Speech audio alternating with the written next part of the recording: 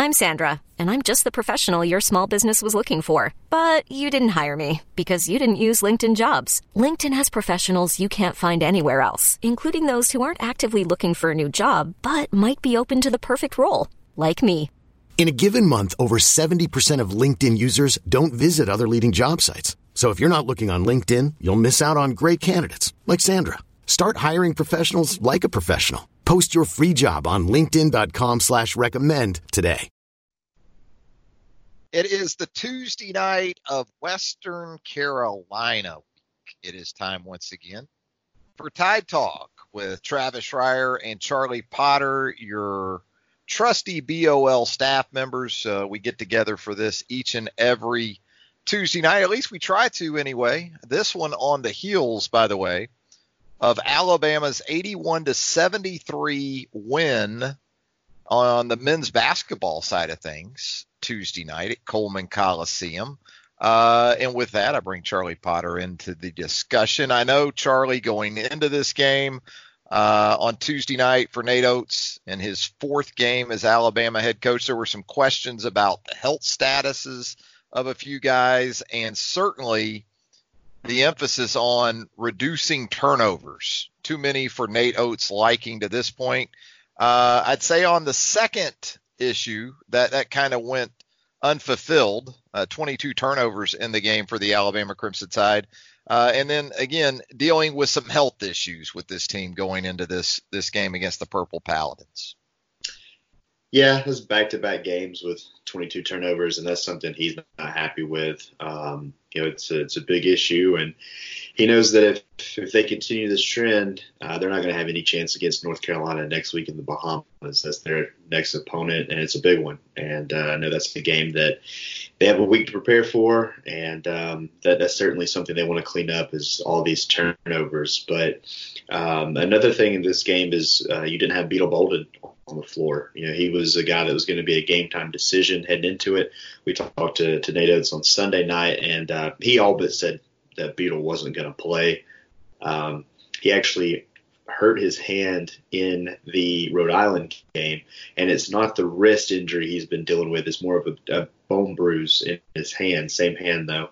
And it's a situation where he has it wrapped up in a cast. It's not broken, but they're going to, take it easy with him, reevaluate it Monday, probably take the cast off and see how things have gone there, and hope that he's healthy for the North Carolina game, because he didn't even dress out on Tuesday night. He was in street clothes, and everyone else, though, that's available was healthy. Herb Jones played 32 minutes. A guy like Galen Smith left the game but was able to return. He's someone I think that had a concussion earlier in the year, maybe in the preseason.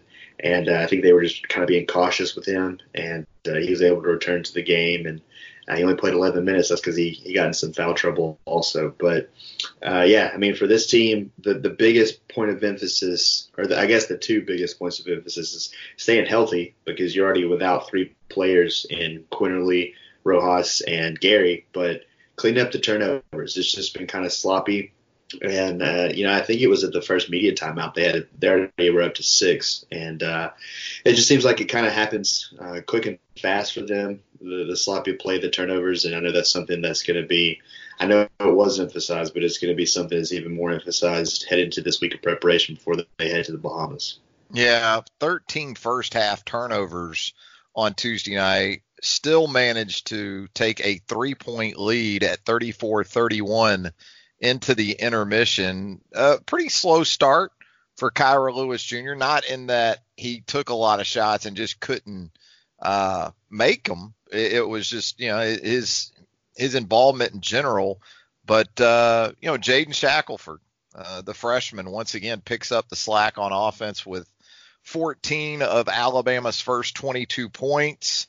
Javion Davis, Javion Davis is a guy that, 6-7 months ago, you wondered if he would still be a part of this program with Nate Oates coming in between injuries, and really a credit to him dropping the weight, becoming a really active presence in the post. This is a guy that I think at this point we have to look at and think, again, for reasons that involve some other players as well. due to injuries. Javian Davis has been a real factor here early. Yeah, I think he's been their most consistent big. Galen Smith is a serviceable player. He's experienced. He's been in this program, but they're getting a lot of production out of number 0. And I mean, the way he's transformed his body is remarkable. Since he got on campus, he's dropped 50 pounds. I know he had the redshirt year last year, but going into the offseason, he just went home and continued to work. And you're dropping 50 pounds, that's no small feat. And you commend him for that, and is showing up on the court. He's playing really well. He had 10 points tonight and 5 boards in 27 minutes. He got the start, and I think he just has been a bright spot for this team, or at least from a consistency standpoint. You've been able to get several productive games out of him. And then I think it was a big game for Shackelford. He's a guy that has struggled a little bit on the defensive end, and you've seen Nate Oates get on him in multiple games for it. But I think he's a guy that takes coaching pretty well, and went out and had a career high 25 points and led all the scorers. So big game for them. And with Kyra, obviously he's going to be the focal point for opposing teams to try to slow down, because he's Alabama's best player. I think that's pretty evident. But he's the guy that I think they defended well. I believe he didn't attempt his first field goal until the 6.5 minute mark of the first half. So they were playing pretty well on him, but he also, went on to score 19 points and was 6-6 from the free throw line, and that's an improvement for him. So I thought they got some good contributions for those guys. John Petty had 16, so they had 4 guys in double figures, and even though they had those 22 turnovers, they were able to limit the points off turnovers for Furman. They had a lot less than Rhode Island did, but you're able to see some shots fall from guys like Shackelford and Petty and Lewis. So all that combined turns out into an 8-point win over a team that entered this game 4-0, and I think is one of the better teams on Alabama's schedule. I know they'll be a team that Alabama obviously has a win over, but I think they don't get enough credit for what they are and what they will eventually be this season. Yeah, 11-2 run for Furman to open the second half to give the Purple Paladins a 6-point lead.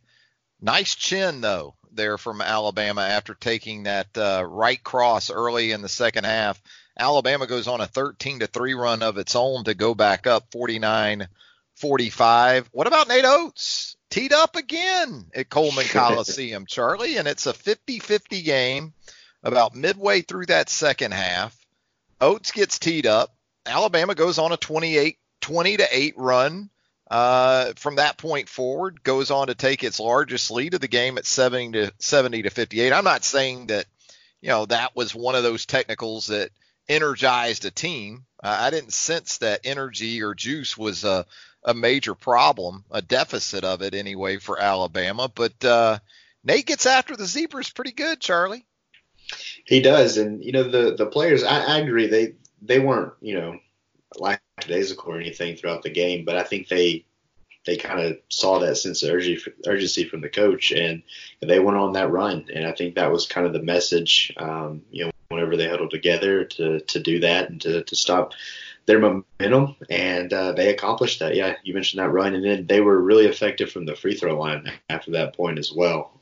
So that cooled him down a bit. But he's a guy that got teed up 8 days ago, and he explained that he usually gets about 1 a season, so he's above the average. I guess he was talking in dog years. That was a joke that our colleague Kirk McNair made up at Press Row that was pretty funny. But yeah, I mean, I think that his intensity is evident, and I think that's good for the players. Not that they didn't have that before, but I think it's just different when they do it. And I think they appreciate that intensity, that attitude, and that leadership. And he's definitely a guy that they feed off of whenever he does that. Yeah, once every 8 days. Maybe we'll start calling him once every 8 Nate when you talk about technicals, because that's sort of been the time in between tees for Nate Oates here in the last couple of home games there at Coleman Coliseum. But a much-needed win for Alabama. Some credit to Jordan Lyons, too, from the Furman side of things. 31 second-half points. He goes 13 of 13 from the free throw line. you look at that kind of performance, you look at Alabama with 22 turnovers, and you start thinking, how does this thing even out? But more even scoring from Alabama with 4 guys in double figures. The bench was a big factor in this. With Jaden Shackelford's 25, Alabama outscores Furman 28-9 in bench points. So you said it earlier. It doesn't get any easier. You head down to the Bahamas, but you're going to be wading into the deep end of the pool down there at the Atlantis Resort, because you get the North Carolina Tar Heels coming up next down there in the Bahamas. Cole Anthony, Kyra Lewis. What about that for a head-to-head matchup, Charlie, at the point guard position? Yeah, that's going to be a lot of fun to watch because, Kyra's a preseason first-team All-SEC. He was on my ballot, and I think he's a talented player. He's a guy that a lot of NBA teams have started to take notice of. I believe there were 10 teams represented up in Rhode Island, and they were there primarily to watch number 2. So he's definitely got the eyes of the scouts. I think Alabama is almost preparing for him to leave after this year if he continues on this trajectory. But he's going to face the toughest matchup of his young career. And, this is a game where we've seen, the point guards of that caliber kind of go at it before. We saw a game with Colin Sexton and Trae Young. We'll see if it's similar to that. That was a very entertaining game, one that Alabama was able to win. I think this is a lot tougher opponent, to say the least, and it'll be a good measuring stick, though, for Alabama. They've had 4 tough games to start the season. I know they're not at full health, but I think they have enough guys to make it interesting. So we'll see what a week of preparation does. It doesn't get any easier after North Carolina either, because the next day on Thanksgiving they get to play either Michigan or Iowa State, and those are 2 pretty good ball clubs. So I'm really looking forward to seeing just how this team responds, and if they can reduce these turnovers going against some really quality opponents. Yeah, anything but a vacation coming up for Alabama basketball on that trip to the Bahamas. Some good news, too, on the recruiting front as we shift to football here in just a second. Keon Ambrose Hilton, the 6'8" forward from Toronto, makes it official. His paperwork comes in as the lone member to date, I guess, of the early signing period for this class of 2020, the first full class, first full cycle under Nate Oates, Brian Hodgson, and that Alabama staff. This looks like a guy that fits the mold pretty well, right, for what Nate Oates wants to do. Long, athletic, still developing. A lot of positives when you sign top 100 players, and Hilton has the look of one of those guys that, as good as he is now, Charlie, his best basketball is probably still in front of him. Yeah, I mean, that was something that Nate Oates talked about tonight after the game. He was asked about Keon, and he talked about how his improvement over the last 1.5 to 2 years is as good as he's seen out of anyone in the top 100. And he's turned himself into a really good shooter. And, he's a guy that's 6'8", kind of similar to the Herb Jones kind of build, the wing that does everything. And if you can get anywhere close to Herb's defense but have an offensive game in it, a consistent offensive game, that's a talented player and a player you can move all over the floor. And I think that's one of the big things that the Nate Oates and this staff are telling people is they basically have a positionless team. They play a lot of guys all over the floor. I know Kyra runs the point primarily, but we've seen Herb do that. Herb's played the 4. He's even played the 5 in some small lineups. So, they're going to get versatile with these guys. And Keon's probably the lone guy they're going to sign in this early signing period. I know it's coming to a close here pretty soon. But one of the interesting things was how Nate Oates was talking about the approach to the rest of the recruiting cycle, and how, like we talked about a little bit earlier, that they are almost anticipating that Kyra leaves and goes to the NBA. And if he continues on this trajectory, if they do that, they're going to need to find a point guard, combo guard to pair with Javon Quinterly next year. And so I think in this day and age in basketball and just college athletics in general, you kind of anticipate a transfer or two. And I don't know who that's going to be or if that will happen. But if that's the case, the way they're looking at it is, they want to find an athletic big to complement what they already have. And like I said, another combo guard / point guard, whatever they find. And they're going to look everywhere. They talked about some of the potential players that they would be looking at. And obviously, they can't name names, but they're going to continue to look in Canada. I think there's guys that Keon Ambrose Hilton knows that they'll try to target and try to recruit, but it's tough for this staff because this 2020 class, you're late in the recruiting process. A lot of these guys already have relationships with staffs across the country, deep-seated, embedded relationships, and so a lot of their focus is going to be on 2021. But I think they're keeping their ears out, keeping their feelers out for some of these 2020 guys, and if they have an opportunity to add somebody to the roster because of attrition that isn't guaranteed, then I think that they have their eyes set on some guys. Yeah, maybe this early signing period, too, gave us a glimpse into the approach that Oates and this staff will have moving forward. Went big game hunting into Mari Burnett, the 5-star guard from Prolific Prep out in Napa Valley. Big game hunting for that athletic big that you outlined in Isaiah Jackson of Waterford, Michigan. Didn't land either one of those guys. Burnett goes to Texas Tech. Jackson goes to Kentucky. I mean, that's the type of competition you had for those type of 5-stars, but didn't get left totally at the altar in landing a very solid prospect with a lot of upside in Keon Ambrose Hilton. So without that guard, without that athletic big in Burnett and Jackson, then that sort of tells you in the late period the route that staff will be looking to go. And as you alluded to there, perhaps it's grad transfers, maybe it's it's any man. There will be no stone left unturned by this staff in trying to fill out that 2020 class in the late period. It is Tuesday night Tide Talk. We're going to talk Alabama football right after this. This episode is brought to you by Progressive Insurance. Whether you love true crime or comedy, celebrity interviews or news, you call the shots on what's in your podcast queue. And guess what? Now you can call them on your auto insurance too with the Name Your Price tool from Progressive. It works just the way it sounds. You tell Progressive how much you want to pay for car insurance, and they'll show you coverage options that fit your budget. Get your quote today at Progressive.com to join the over 28 million drivers who trust Progressive. Progressive Casualty Insurance Company and Affiliates. Price and coverage match limited by state law. Back with Tuesday night Tide Talk. I'm Travis Schreier. He's Charlie Potter. Charlie, obviously, you talk about an emotional roller coaster that the last 3 or 4 days have been for the Alabama football team, with the season ending and perhaps Alabama career ending injury anyway, that Tua Tagovailoa sustained Saturday over in Starkville. It's been fascinating to sort of watch this play out. Monday, Nick Saban has his weekly news conference that kicks off each and every game week.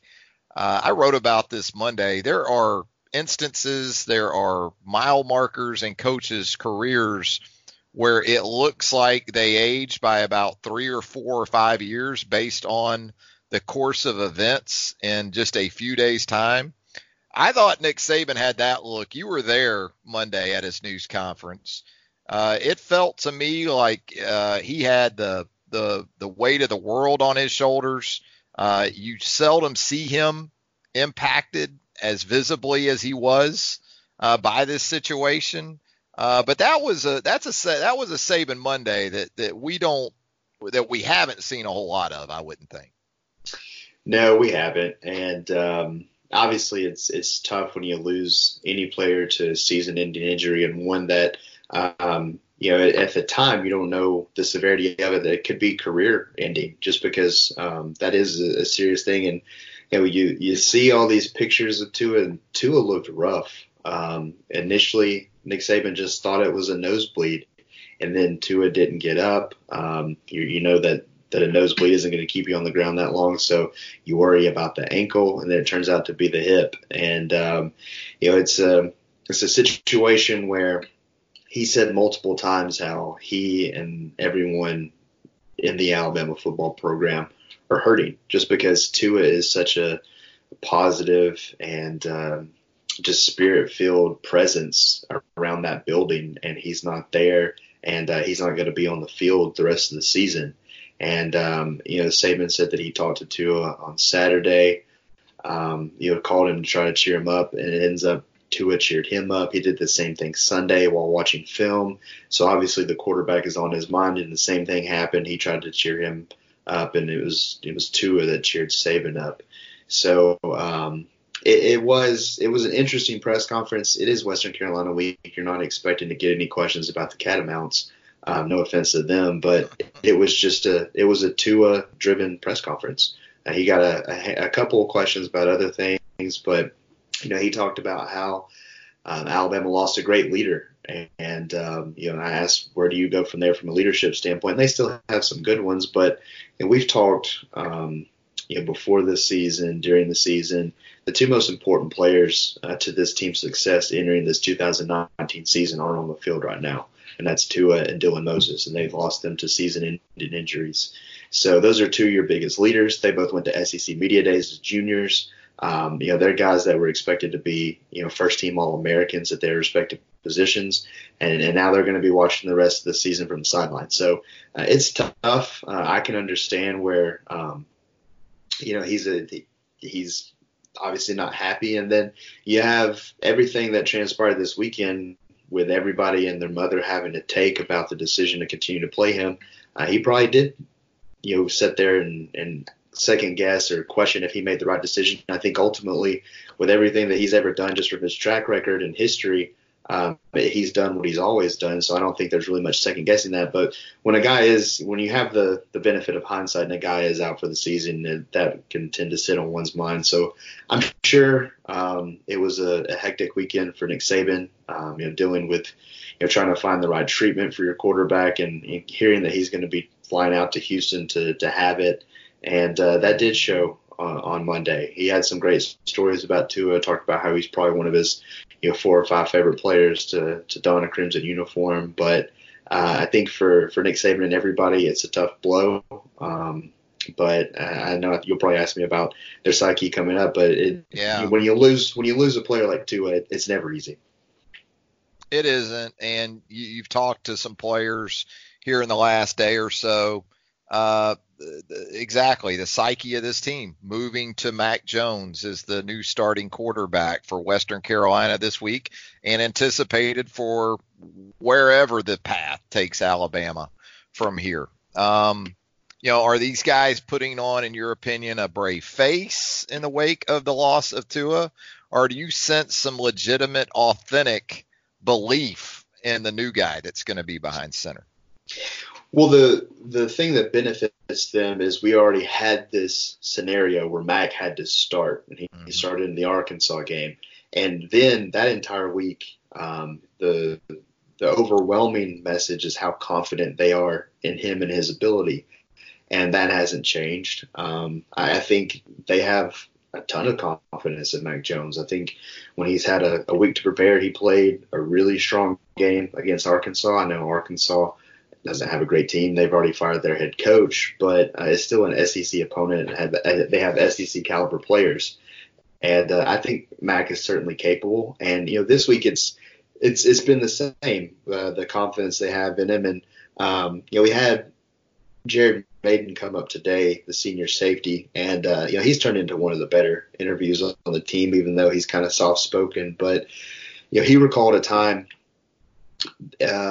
Back when Mac Jones was a freshman, so 2 years ago, that Mac was on the scout team. And the way that Jared retold the story is that Mac's out there and he's throwing bombs to Tyrell Shavers in practice against the defense. And, it probably pisses Nick Saban off a little bit. And he says, man, stop throwing it to him all the time, him being Tyrell Shavers. And Mac Jones, being the joker that he is, that's what his teammates call him.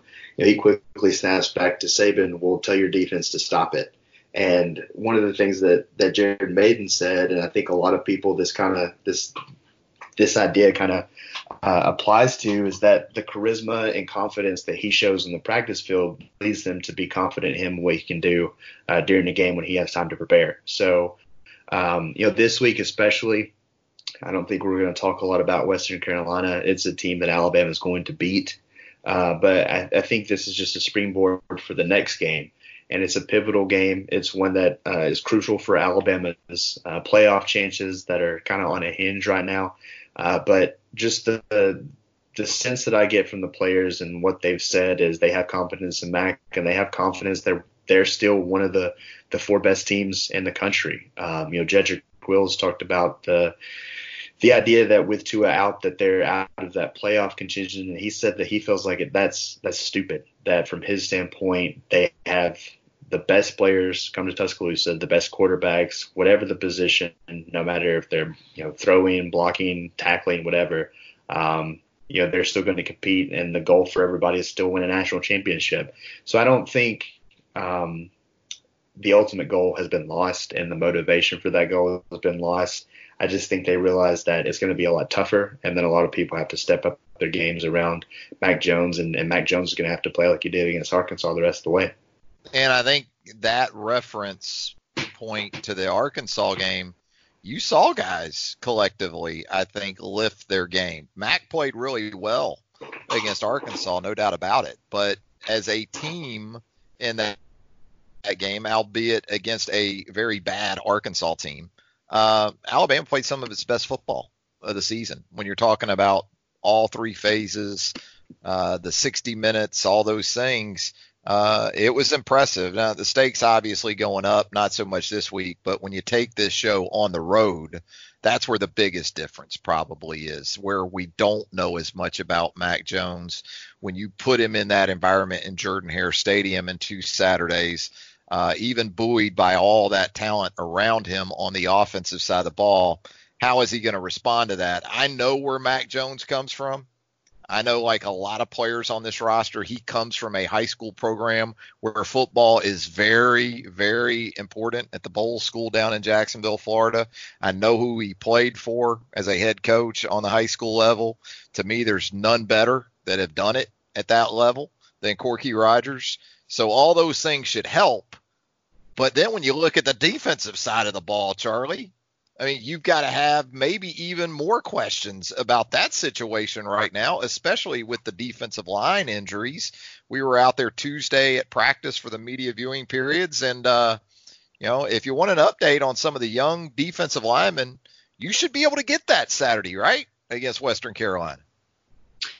Yeah, you're already without LeBron Ray, who's had that nagging foot injury and hasn't been able to return since the South Carolina game.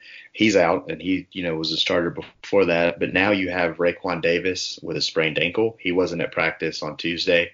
And DJ Dale is dealing with a twisted knee. He was out there, but he wasn't doing anything. So that's your 3 starters from game 1 that are either not at practice or limited, and Davis and Dale are questionable for Saturday's game. And on top of that, you have probably your top reserve in Phidarian Mathis. He's also limited with an undisclosed injury. So that's 4 key players along the defensive line that are out. And now you're left with 7 scholarship defensive linemen, and I think all 7 are probably going to play on Saturday. And that number includes 5 true freshmen. And we've seen a lot from Byron Young and Justin Aboigbe.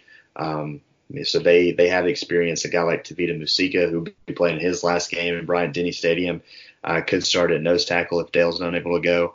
Guys like Stephon Wynn and Christian Barmore, who have been in the program, are going to have opportunities. And Barmore's been, arguably Alabama's best defensive lineman from a pass rush standpoint. So to get him more opportunities, I think that's big for the rest of the way. But then you look at guys like Braylon Ingram, the true freshman from Florida. He's played in only 1 game this year, and it was late in the game. He's probably going to be called upon. And then Ishmael Sopsher from Louisiana.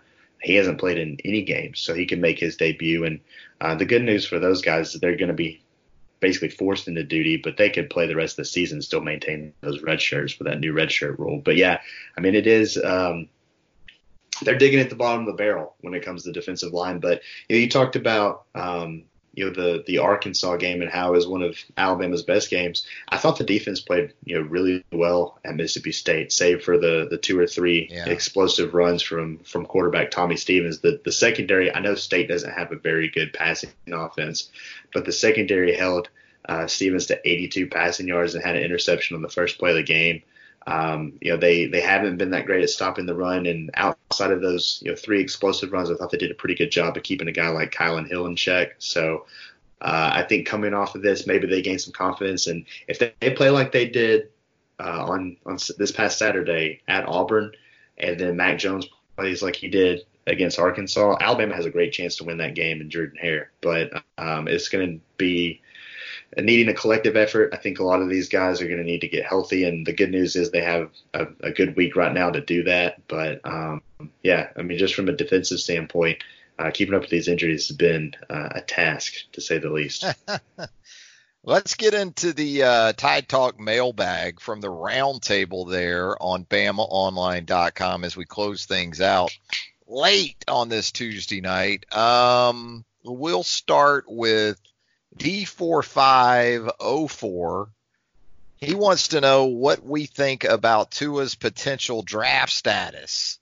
D4504 says he feels like Tua will still be a top 10 pick because there is enough film on him. He also feels like the reward is much greater than the risk of taking him in the top 10 if Tua falls past 10. Someone like New Orleans or New England will come get him within the next 5 picks. So I think he is still, this is according to D4504, still thinks Tua is definitely a top 15 pick. This is for the 2020 draft. Charlie, what do you think about that? Yeah, I think he's still a top prospect. He's obviously one of the top players in his position, but I think a lot of teams are going to have questions about the injury.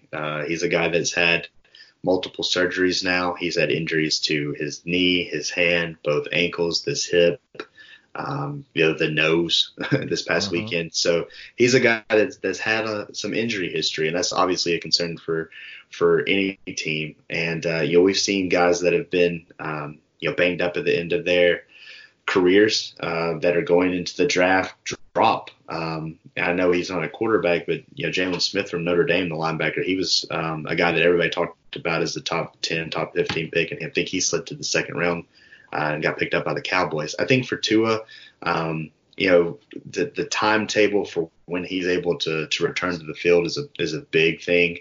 I believe it was Adam Schefter tweeted it out on Monday Night Football or reported it on ESPN. I wasn't watching the game, but he said that he'll be on partial weight-bearing recovery plan for 6 weeks and will be rehabbing in Tuscaloosa on a daily basis. And then in 3 months, he'll be able to begin athletic activity again. And then by the spring, he's expected to be able to resume throwing.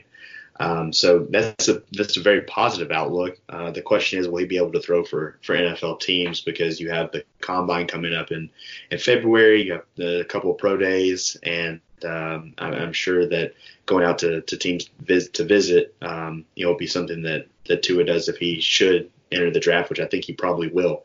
But it's so tricky just because he's a guy that people had in the conversation for the number 1 overall pick.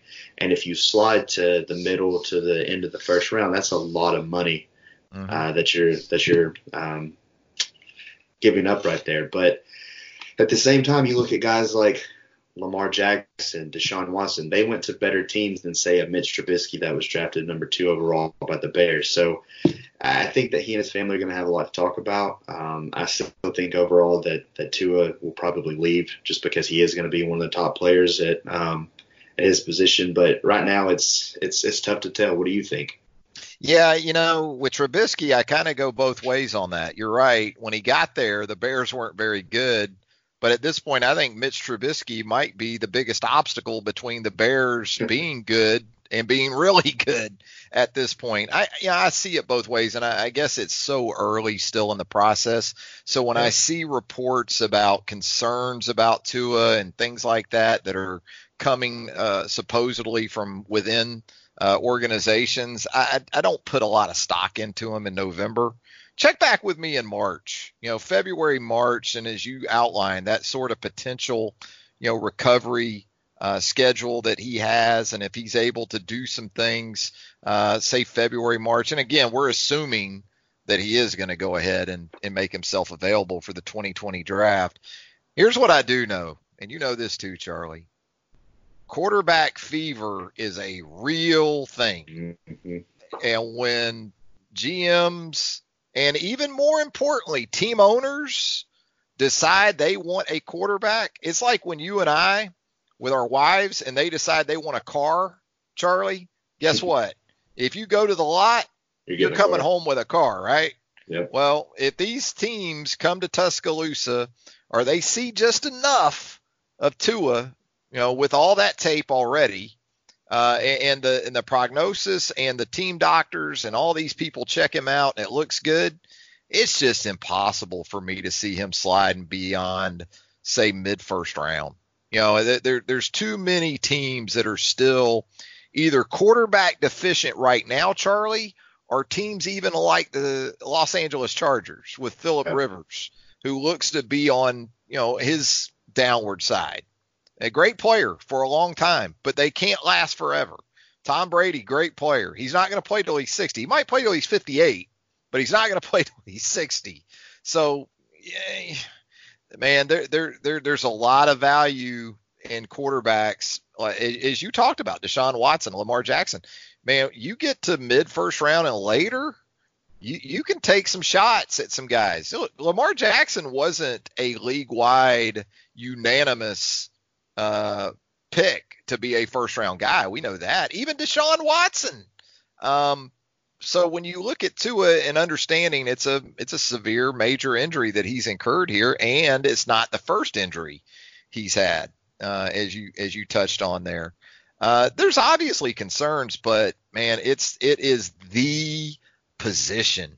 It is the position, and if you get it right, especially somewhere beyond the top 10 picks or so, the return is just it's huge, because you get these guys mid to late first round, you've got them for 5 years. You've got a 4-year deal with a club option for a fifth, and when you get a guy in there as a rookie that can deliver, and knowing that you're going to have that for 5 years until the really big contract comes around, that's tantalizing. And a lot of times, as we've seen, NFL decision makers, they have a tough time turning away from just potential, just basic potential at the position.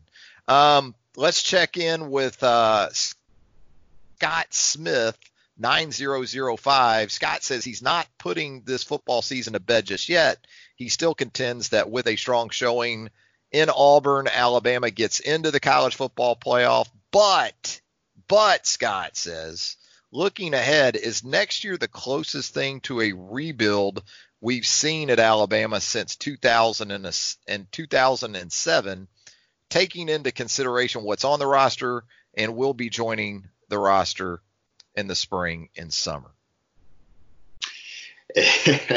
That's one thing I'm not really looking forward to be honest, is the end of the season. Just because the guys that will be making draft decisions is going to be the longest list that I've had to cover in my time here, and probably just ever in the history of this school, because you have so many juniors that are big time contributors. Just look on offense. They have how many seniors contributing? 0. Everybody is a junior beside left guard Evan Neal. So you have all 3 receivers are going to have to make decisions. And right now they're all 3 playing like first round draft picks. Najee Harris will probably be one of the top running backs taken off the board. And the running back position has changed so much over the last several years. If you have a second or third round draft grade, you're probably going to leave. We've already talked about Tua. You have both of your tackles, Alex Leatherwood and Jedrick Wills. And then your center and your right guard are both juniors or redshirt juniors. And I think those guys will probably come back, Landon Dickerson and Deontay Brown. But the other guys have a good case to leave. Then you look on the defensive side of the ball. You have some seniors over there. You have Anthony Jennings and Raekwon Davis along the defensive front. In the defensive backfield, you have Trayvon Diggs, Jared Maiden, and Shaheem Carter are all seniors. And then you have a guy like Xavier McKinney, who is probably going to be one of the top safeties whenever the draft prospect rankings come out or get closer to that time. And then Dylan Moses, he's a guy that hasn't played this year, but I think he's still probably a top 15, 20 pick just off of talent and the talent alone and what he's shown on film already. And he's a guy that's already running on that Ultra D treadmill. So He's getting back to not 100% health, but he's getting back on his feet. And also Josh McMillan. I know he hasn't played this year, but that's a veteran presence in that inside linebacker room. So, and Terrell Lewis, your best pass rusher right now, who's a redshirt junior. I think he's all but gone based on some of the things he said this year. So I didn't even keep track of that, but I know that's double-digit players. And you're talking about basically your entire offense and defense. And I know they've played some young players. I think the fact that you've had to play so many true freshmen on defense will help you next year. But replacing some of the guys that could potentially leave is difficult. And offensively, I think the work that Mac is going to be able to get, even Talia, I think that's big. And then they're going to be, competing with one of the nation's top overall players in Bryce Young when he enrolls early. But they're going to have new faces at the wide receiver position. You'll have a guy like Brian Robinson come back, Miller Forrestall, maybe some offensive linemen. But it's going to be completely different. And I do think, and as much as it can be, I guess just in the Alabama sense of things, a rebuilding year. But it'll be really interesting just to break down this team, talk about the key contributors. Going into the spring next year, you're basically going in with a clean slate. So I know Alabama recruits well, and some of these guys are getting to play. But just the talent and the experience they're probably going to lose this offseason, it's pretty astounding if the guys all leave. Yeah, they usually have chairs in the Naylor Stone Media Suite when they do those junior early announcements for the NFL draft. They just may need some portable bleachers in there. Just hold it at Coleman Coliseum. Yeah, just have it there in one of the end zones, the lower level there at Coleman, down on the court level, because it's really going to be, that type of number that you're looking at. Now, I think as much as anything, next year is daunting. Well, of course, because you combine the potential losses, but Georgia comes on the schedule. You get Georgia in here in Tuscaloosa. You turn around, you go to LSU next year. And that includes what you get USC in the opener next year instead of Duke. Look, we can talk about whether or not USC is going to get back to what USC has been in the past in the next 10 months or not. Who knows what's going to happen for sure with Clay Helton in that head coaching position out in Los Angeles. But here's where I'll give you a reason for some optimism for next year. I think line of scrimmage wise, Alabama has a chance to be better than it is this year, next year, because all of these young defensive linemen, the front seven in general, other than your two edge guys, which is pretty big. I get that. Anthony Jennings isn't a junior, so we didn't really hit on him, but you're going to really miss Anthony Jennings too. You're going to miss Anthony Jennings, and assuming Terrell Lewis is gone. But between the tackle box, tackle to tackle on both lines of scrimmage, you should be in really, really good shape. So if you like that old school Bama and you like run the damn ball Bama, next year may be the year for you. It may be similar to 2015. 2015 Alabama underwent change at the quarterback position. We both recall how rocky that was a couple of games into that 2015 season. I'm not saying that Alabama has a Derrick Henry laying in the weeds, because we saw Derrick Henry put up nearly 1,000 yards in 2014. It's not like he just suddenly burst onto the scene. He and TJ Yeldon were a nice 1-2 punch the year before. But Trey Sanders, assuming he gets back to where he needs to be in terms of health, behind that offensive line, breaking in a new starting quarterback, you're still going to have Jalen Waddle as a playmaker there at the wide receiver position. Defensively, you're taking some lumps in this front seven this year, but you got to think Shane Lee, Christian Harris, those guys are going to be better for it. You need some of those young edge guys to really come on. King Wakuta's got to come on here pretty quickly. You need Christopher Allen to make some more strides, but you've got an elite group of young edge defenders coming in this 2020 class. It's going to be tough, I think, as much as anything, because the schedule is going to ramp up on you a little bit. But if you like lines of scrimmage and you put a lot of weight into the lines of scrimmage, that is, I think, the area where you can feel pretty good about what Alabama might be in 2020. 20. Husky Pup up next on the BOL Roundtable.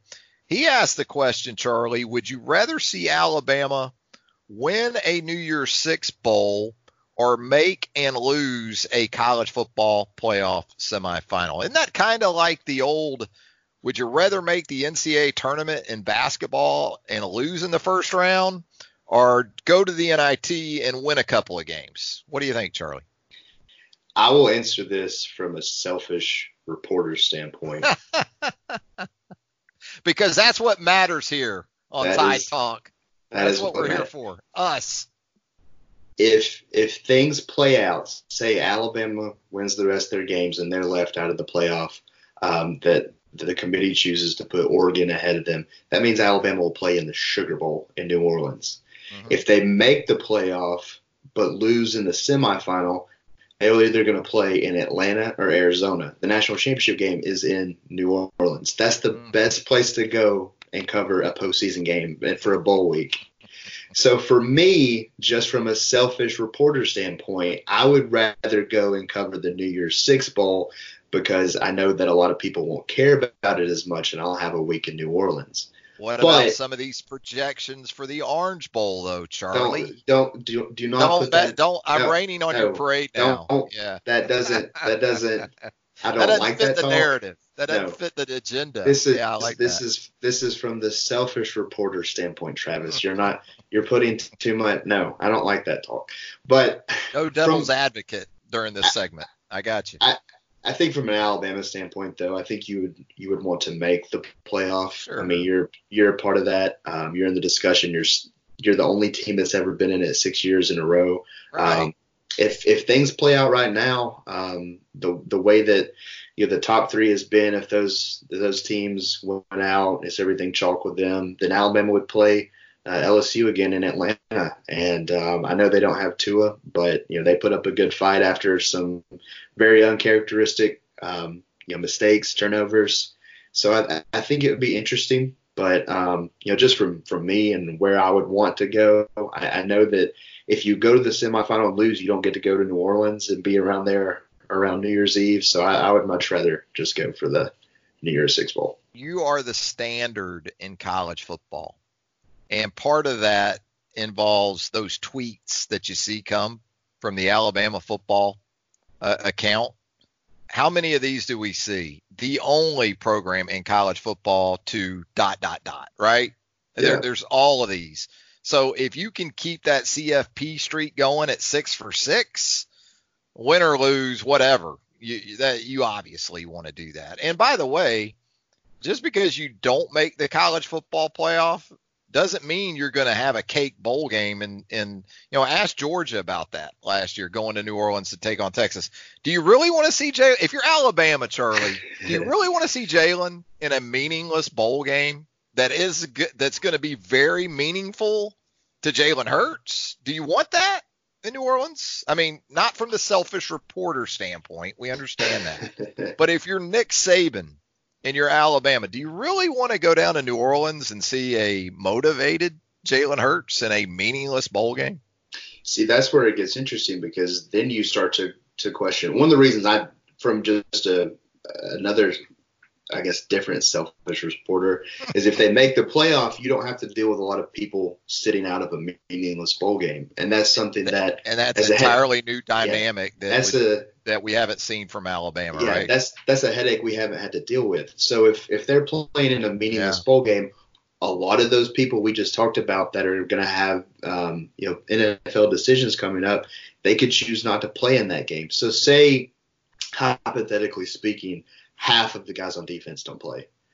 Well, we've already seen a defense that gave up a ton of yards to Joe Burrow, gave up a ton of yards to John Rice Plumlee, gave up a ton of yards to Tommy Stevens. Well, you don't think Jalen Hurts is a better runner than all three of those guys, and he won't be motivated? So that is an interesting, and I think right now, if everything works out to where Alabama isn't in the playoff and they are the next best rated SEC team, and they get to New Orleans, Oklahoma's the team they're going to play. And it's a scenario where it could be it could, I don't want to say disastrous or anything like that, but it's a recipe for disaster just in terms of the outcome of that game potentially. Well, in either situation, you got this 12 wins in a season thing going too, right? Yeah. 2014 won 12, 2015 won at least. You've won at least 12 every year since 2014. So you would like, regardless, you would like to try to keep that thing alive. Yeah, I still go with the for a multitude of reasons, including the one that we just talked about with the whole scenario that we have yet to experience under Nick Saban, and one that might send him totally over the edge, Charlie, if 4 or 5 underclassmen go to him and say, look, I'm not playing against Oklahoma or whoever it is, or Virginia even. You can probably still handle Virginia or a team like that in the Orange Bowl. But you don't want to see Oklahoma with all those guys sitting out. And really, if you're Jalen, would you have to consider maybe sitting out the bowl game? If it is in Alabama on the other sideline in the Sugar Bowl and you're Jalen Hurts, don't you have to consider it, or would you consider it? Yeah, for him, I don't think he's a first-round lock by any stretch. Yeah. I think that the more film that he can put out there, maybe it's a concerted effort that he goes to Lincoln Riley and is like, look, we need to showcase my passing ability. This is my last chance to show teams in an actual game that, I can make all the throws. So for him, I think there's a lot riding on it. But you look at a guy like Jerry Jeudy. I think he's a guy that people universally considered a first-round draft pick. What more does he have to prove? He's coming off of a Biletnikoff season. He just needs a few more yards. He has back-to-back 1,000-yard seasons. It's guys like that where you're going to get the potential for them to sit out. But I think a guy like Jalen still has a lot to prove. There's some guys that are potential first-round guys for Alabama that would, in my opinion, still need to play. I think Trayvon Diggs would need to play. Yeah. I don't know if he would. He would be an interesting case study in that. Xavier McKinney kind of on that, if he's thinking about making the jump. There are some guys like Jerry Jeudy that are slam dunks that I would think would have to very seriously consider not playing in a game that isn't CFP related. But there are also a handful of guys that probably would need to probably lean towards playing regardless. Cunny 035 on the mailbag thread. He's not playing around, Charlie. Straight up. Here's his question, without a question mark on it, by the way. Do you see Alabama demoting Pete Golding after this season? Woof. I know, right? It's too late for that kind of question, but Cunny hit us with it. Demoting, no. The way that if Nick Saban isn't happy with the way that a coach is performing or getting his guys ready, he conveniently finds them new jobs elsewhere. So he's not going to be demoted within the program. I think if he's not happy with him, then you'll see Pete Golding, coaching defensive backs in the NFL somewhere or something like that. But I do think that you also got to take into consideration what the hand that Pete Golding has been dealt this year. We've talked to ad nauseum on this podcast about all the injuries. You've lost your 2 defensive signal callers before the season even started. You lost one of your best defensive linemen / pass rushers in Brian Ray in the middle of the 3rd game of the season. You're going into the final stretch of the year where you're playing. I know it's a FCS opponent, but you're playing without potentially 4 defensive linemen. So it's been tough, and the way that he has had to get guys like Shane Lee and Christian Harris ready each and every week, and they don't have somebody. This is one of the biggest things I think that Nick Saban said this year that has rang true is a lot of times when you have young players, you can be like, okay, look, watch how this guy does it. With Dylan and Josh McMillan out, they don't have that player at inside linebacker. So you're having to get these young guys just to lead without an example and lead an entire defense as signal callers. So it's been tough. I know the defense hasn't played like we're used to seeing it play. And I know a lot of these guys zig when they should have zagged, but he's been dealt a tough hand. And I think the defense played pretty well last week, save for those quarterback runs. And I think some of that inexperience with the inside linebackers play into that. I think the defensive line playing that as well. So I don't think a demotion would happen. If Nick Saban, when he sits down and evaluates this season, if he wants to go elsewhere, you'll see Pete Golding get a job somewhere else. It won't be, all right, we're just going to let you coach the inside linebackers. I'm going to hire a new defensive coordinator. Maybe the Tosh Lupoi route, but I've said it before, and I know we've talked about it, as you said, unprecedented, okay? Unprecedented. Kevin Steele didn't deal with this when he came in with Nick Saban at the start of this thing with Saban's time in Tuscaloosa. Kirby Smart didn't have this sort of situation during his time as the defense coordinator. Jeremy Pruitt did not have this sort of situation.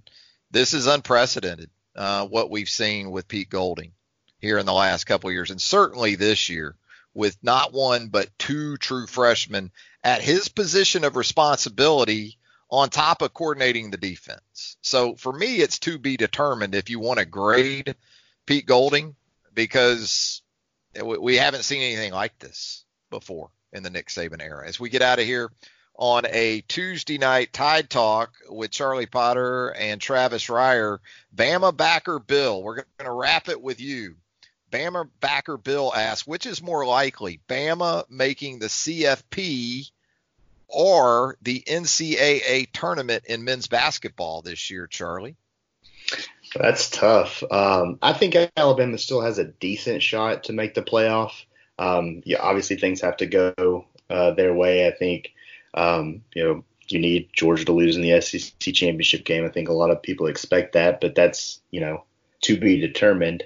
They obviously have to win the Iron Bowl. I think they need to win the Iron Bowl in pretty convincing fashion. I'm not saying go out there and beat Auburn by 40 points, even though that would help.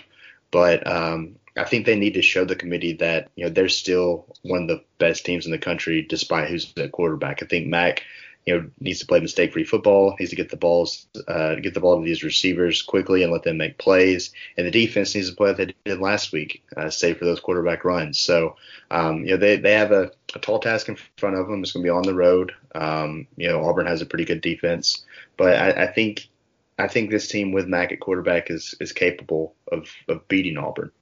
And like I said, you need help. You need Georgia to lose. You never know what's going to happen out in the Pac-12. But I think with them sitting at number 5, if they win out convincingly, I think Alabama has a chance. I think they're really waiting to see what happens with Mac and how this team looks without Tua. And, that's basically what Rob Mullins said, the committee chair, to Reese Davis on the ranking show tonight. So there's still a chance. It's early for the men's basketball team. They're sitting at 2-2. They got a couple of really tough games coming up. I mean, the next game on your schedule is North Carolina. And, I think if you go back, the Rhode Island game, there's not much you can do about that, but you wish you could have that pin game back and, maybe hit those free throws at the end or anything that happened before that. I think Alabama had opportunities in that game, but, all the games that are happening right now, these non-conference games come back to bite you a little bit, come March, but if they're able to figure out this turnover situation, if they're able to stay healthy and, continue to play at this pace that they're playing, I think they'll give some SEC teams some trouble. But it's a tough road to hoe ahead for Alabama men's basketball. So for me, right now, I would probably say the CFP, but my confidence meter isn't just, off the charts on either one of those. Yeah, math works out in the favor of hoops because you're talking about the NCAA tournament, there's 68, right, potential spots. CFP, you're talking about just 4, but right now Alabama is sitting there at 5th. And so with that, I'm like you, I would lean more to the college football playoff. And it's interesting because the candidacies for both these teams that we're talking about have been severely impacted by injuries or, absences, right? I mean, you look at hoops with Rojas out, with Gary out, with Quinterly coming up short in his bid for immediate eligibility. Those are big blows to a team that if you have those pieces, yeah, we can talk about potentially being, I think with confidence, an NCAA tournament team. I know that was Nate Oates' sort of expectation, before all this stuff sort of went down. Alabama football, likewise, same type of story. But I would too. I would lean more to the college football playoff right now for the football side of things, more so than hoops dancing, and the big dance anyway, in 2020. Well, Charlie, I think we hit it, man. This late night edition of Tide Talk, we ran the gamut pretty much. So if it's good with you, we'll get out of here. Yeah, I mean, this episode's been kind of like the start to this week and the weekend. It's been jam-packed with a lot of information. Let's just say that. I'm ready for a little bit of a quiet next couple of days, and knock on wood that happens. We format these. We try to format these where they'll basically fit into your commute to and or from work. Well, this one's going to get you to work and home. This is a round trip edition of Tuesday Night Tide Talk. But Charlie, always appreciate it. Always a good time. Always appreciate your great work with us there at BamaOnline.com. Look forward to doing it again next week. All right, man. Always fun to catch up. Well, there he goes. Charlie Potter. I'm Travis Schreier. Thanking you once again for joining us here on Tide Talk, part of the Built by Bama Online podcast, which if you haven't already, we would appreciate you subscribing to the Built by Bama Online podcast. Maybe leave us a review while you're there. We would greatly appreciate it. Have a great night, everybody. Okay, picture this. It's Friday afternoon when a thought hits you. I can waste another weekend doing the same old whatever, or I can conquer it. I can hop into my all-new Hyundai Santa Fe and hit the road. Any road. The steeper, the better. Because my all-new Santa Fe is available with H-Track all-wheel drive, so I can hit the trail without a worry in the world. Heck, with 3 rows and best-in-class rear cargo space, I can pack the whole family in with all our gear. We've got available dual wireless charging for our phones, so we'll never lose touch with civilization, and we won't lose touch with the primordial power of Mother Earth.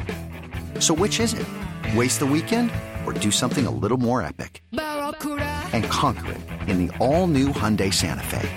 Visit HyundaiUSA.com or call 562-314-4603 for more details. Hyundai, there's joy in every journey.